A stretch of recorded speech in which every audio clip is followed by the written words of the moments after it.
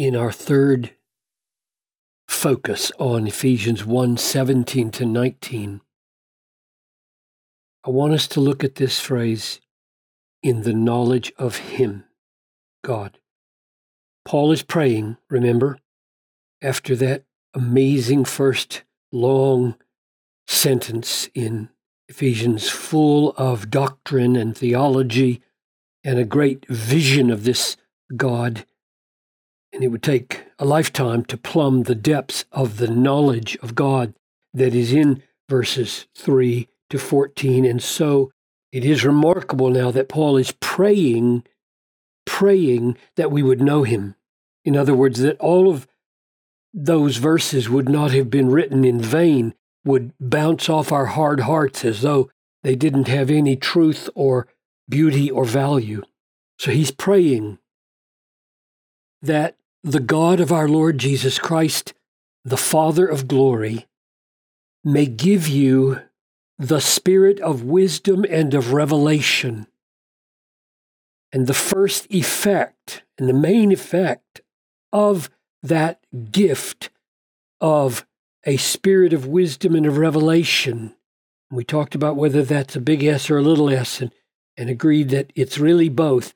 The Holy Spirit-shaped human spirit that is discernibly wise because it is so spiritually receptive to apostolic revelation, as is plain from 3 through 6.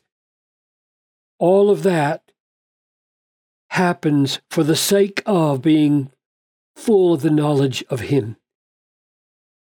A spirit of wisdom and a revelation in the knowledge of Him.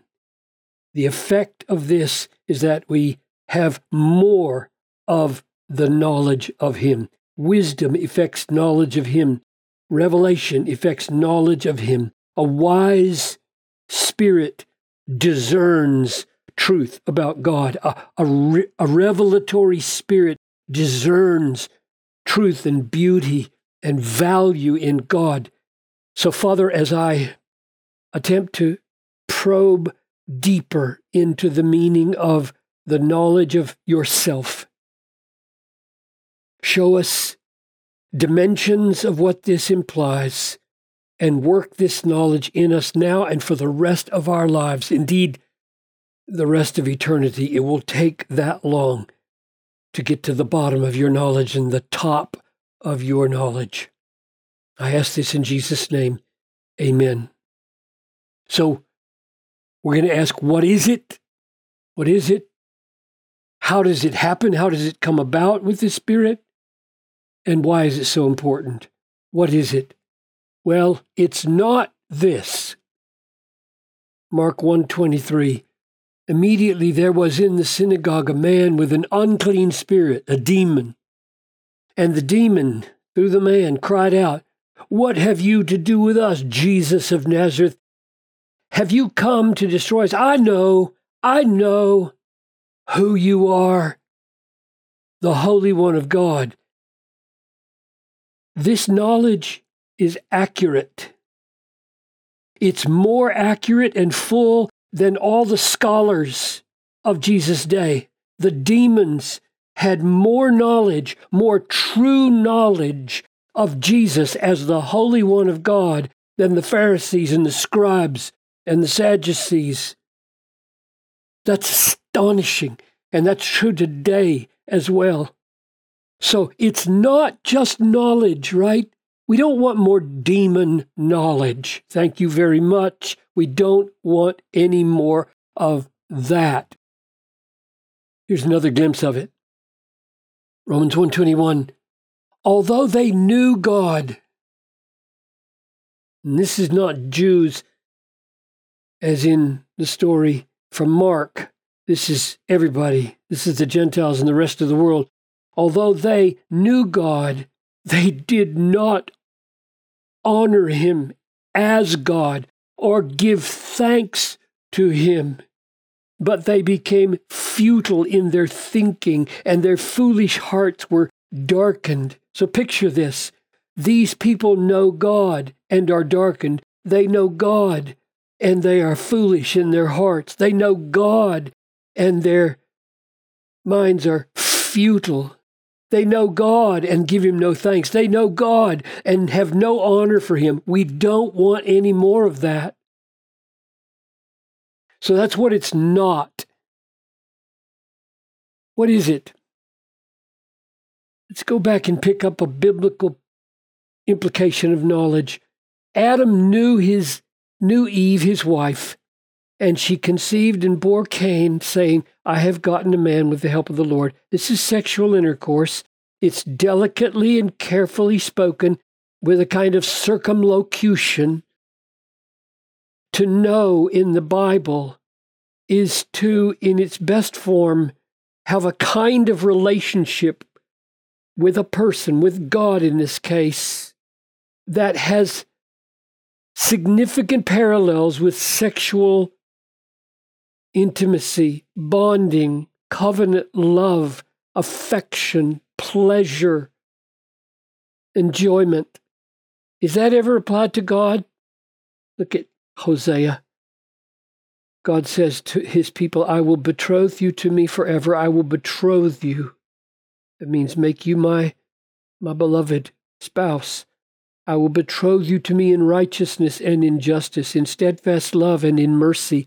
I will betroth you to me in faithfulness, and you will know the Lord. You can't miss the sexual overtones of that.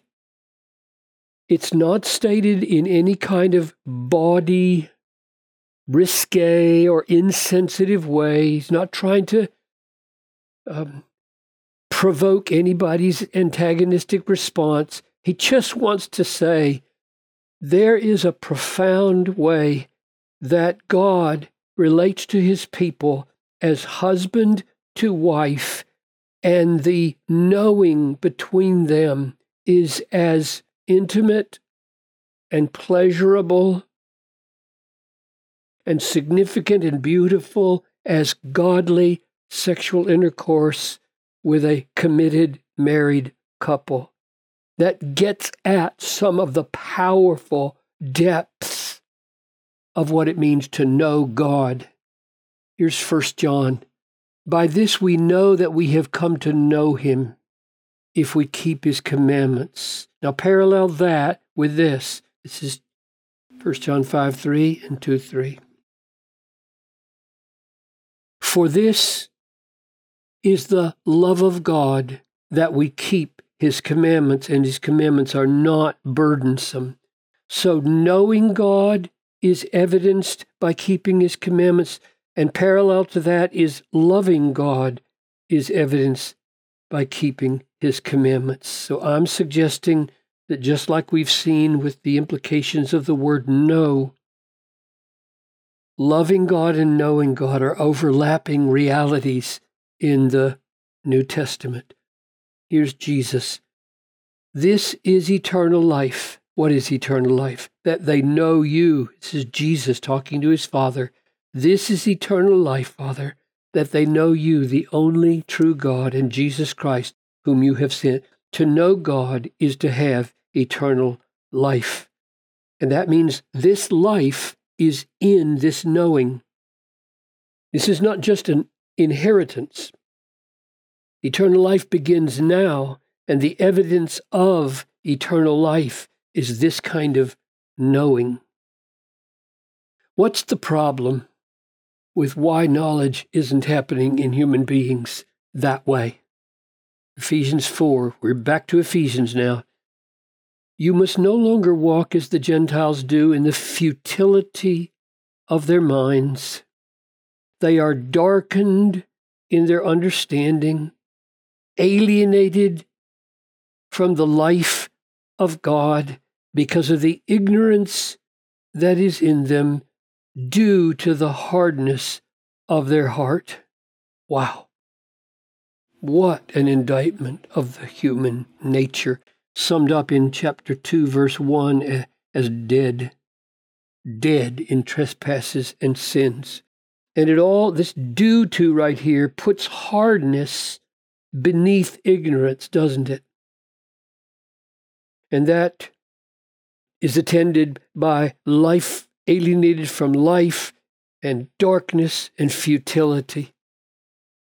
What has to happen to turn that around so that there can be not ignorance, not futility, not darkness, but true knowledge of God?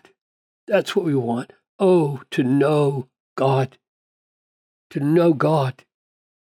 What has to happen? Election had to happen in eternity. All things, Jesus says, have been handed over to me by my Father, and no one knows the Son except the Father, and no one knows the Father. No one knows the Father. That's what we want. I want to know the Father. Let me know God. No one knows the Father except the Son, and anyone the Son chooses to reveal him. And I put the Greek here just so you could see the connection back to chapter 1 of Ephesians. We have to have, in order to know God, we have to have a spirit of wisdom and revelation. There's the Greek word for revelation, a spirit of revelation. That is, a spirit that is sensitive to, open to, and embracing of divine revelation when it comes, and Jesus says he's the one who gives it. The Son chooses to reveal the Father. That's how we get it. That's what Paul is praying for, the fullness of. These are Christians. They already have this happen to them. Here's the way the new covenant describes what has to happen. I will give them a heart to know that I am the Lord. I will give them a heart to know that I am the Lord. And what's going to be the effect when that new covenant promise happens? They shall be my people, and I will be their God, and they shall return to me with their whole heart. Oh, God, do it, right? We want that to happen in us. We want him to do such a heart work in us so that we know him in such a way that we come to him with our whole heart. And here's the way Paul describes that happening, that effect in our lives. 2 Corinthians 4:6, God who said, let light shine out of darkness, this is what has to happen in every human heart that's so dark, so hard, so ignorant, so lifeless. He has shown in our hearts to give the light that overcomes all the darkness of the knowledge of the glory of God. If God doesn't do this, if Jesus doesn't ordain this, if the Holy Spirit of wisdom and of revelation isn't poured out in fullness on us, we won't know the glory of God. And if we don't know the glory of God, now this is my last answer. Why is this so important? If we don't know the glory of God, that is, if when we see the revelation, we don't perceive and embrace and enjoy the beauty and the value and the greatness of the glory of God, we won't be able to praise his glory as he said we should in 1:6, 1:12, 1:14, which was the main point of the whole book, the praise of the glory of God. And I should end with just this last thing. Why is it important? Oh, Peter. 2 Peter 1:3. God's divine power has granted to us all things that pertain to life and godliness through the knowledge of him who called us to his glory and excellence. If we don't have this, we won't know anything about how to live and be godly. Everything needed for godliness, everything needed for life comes through the knowledge of God. So, Lord, answer Paul's prayer and grant to us a spirit of wisdom and of revelation in the knowledge of yourself.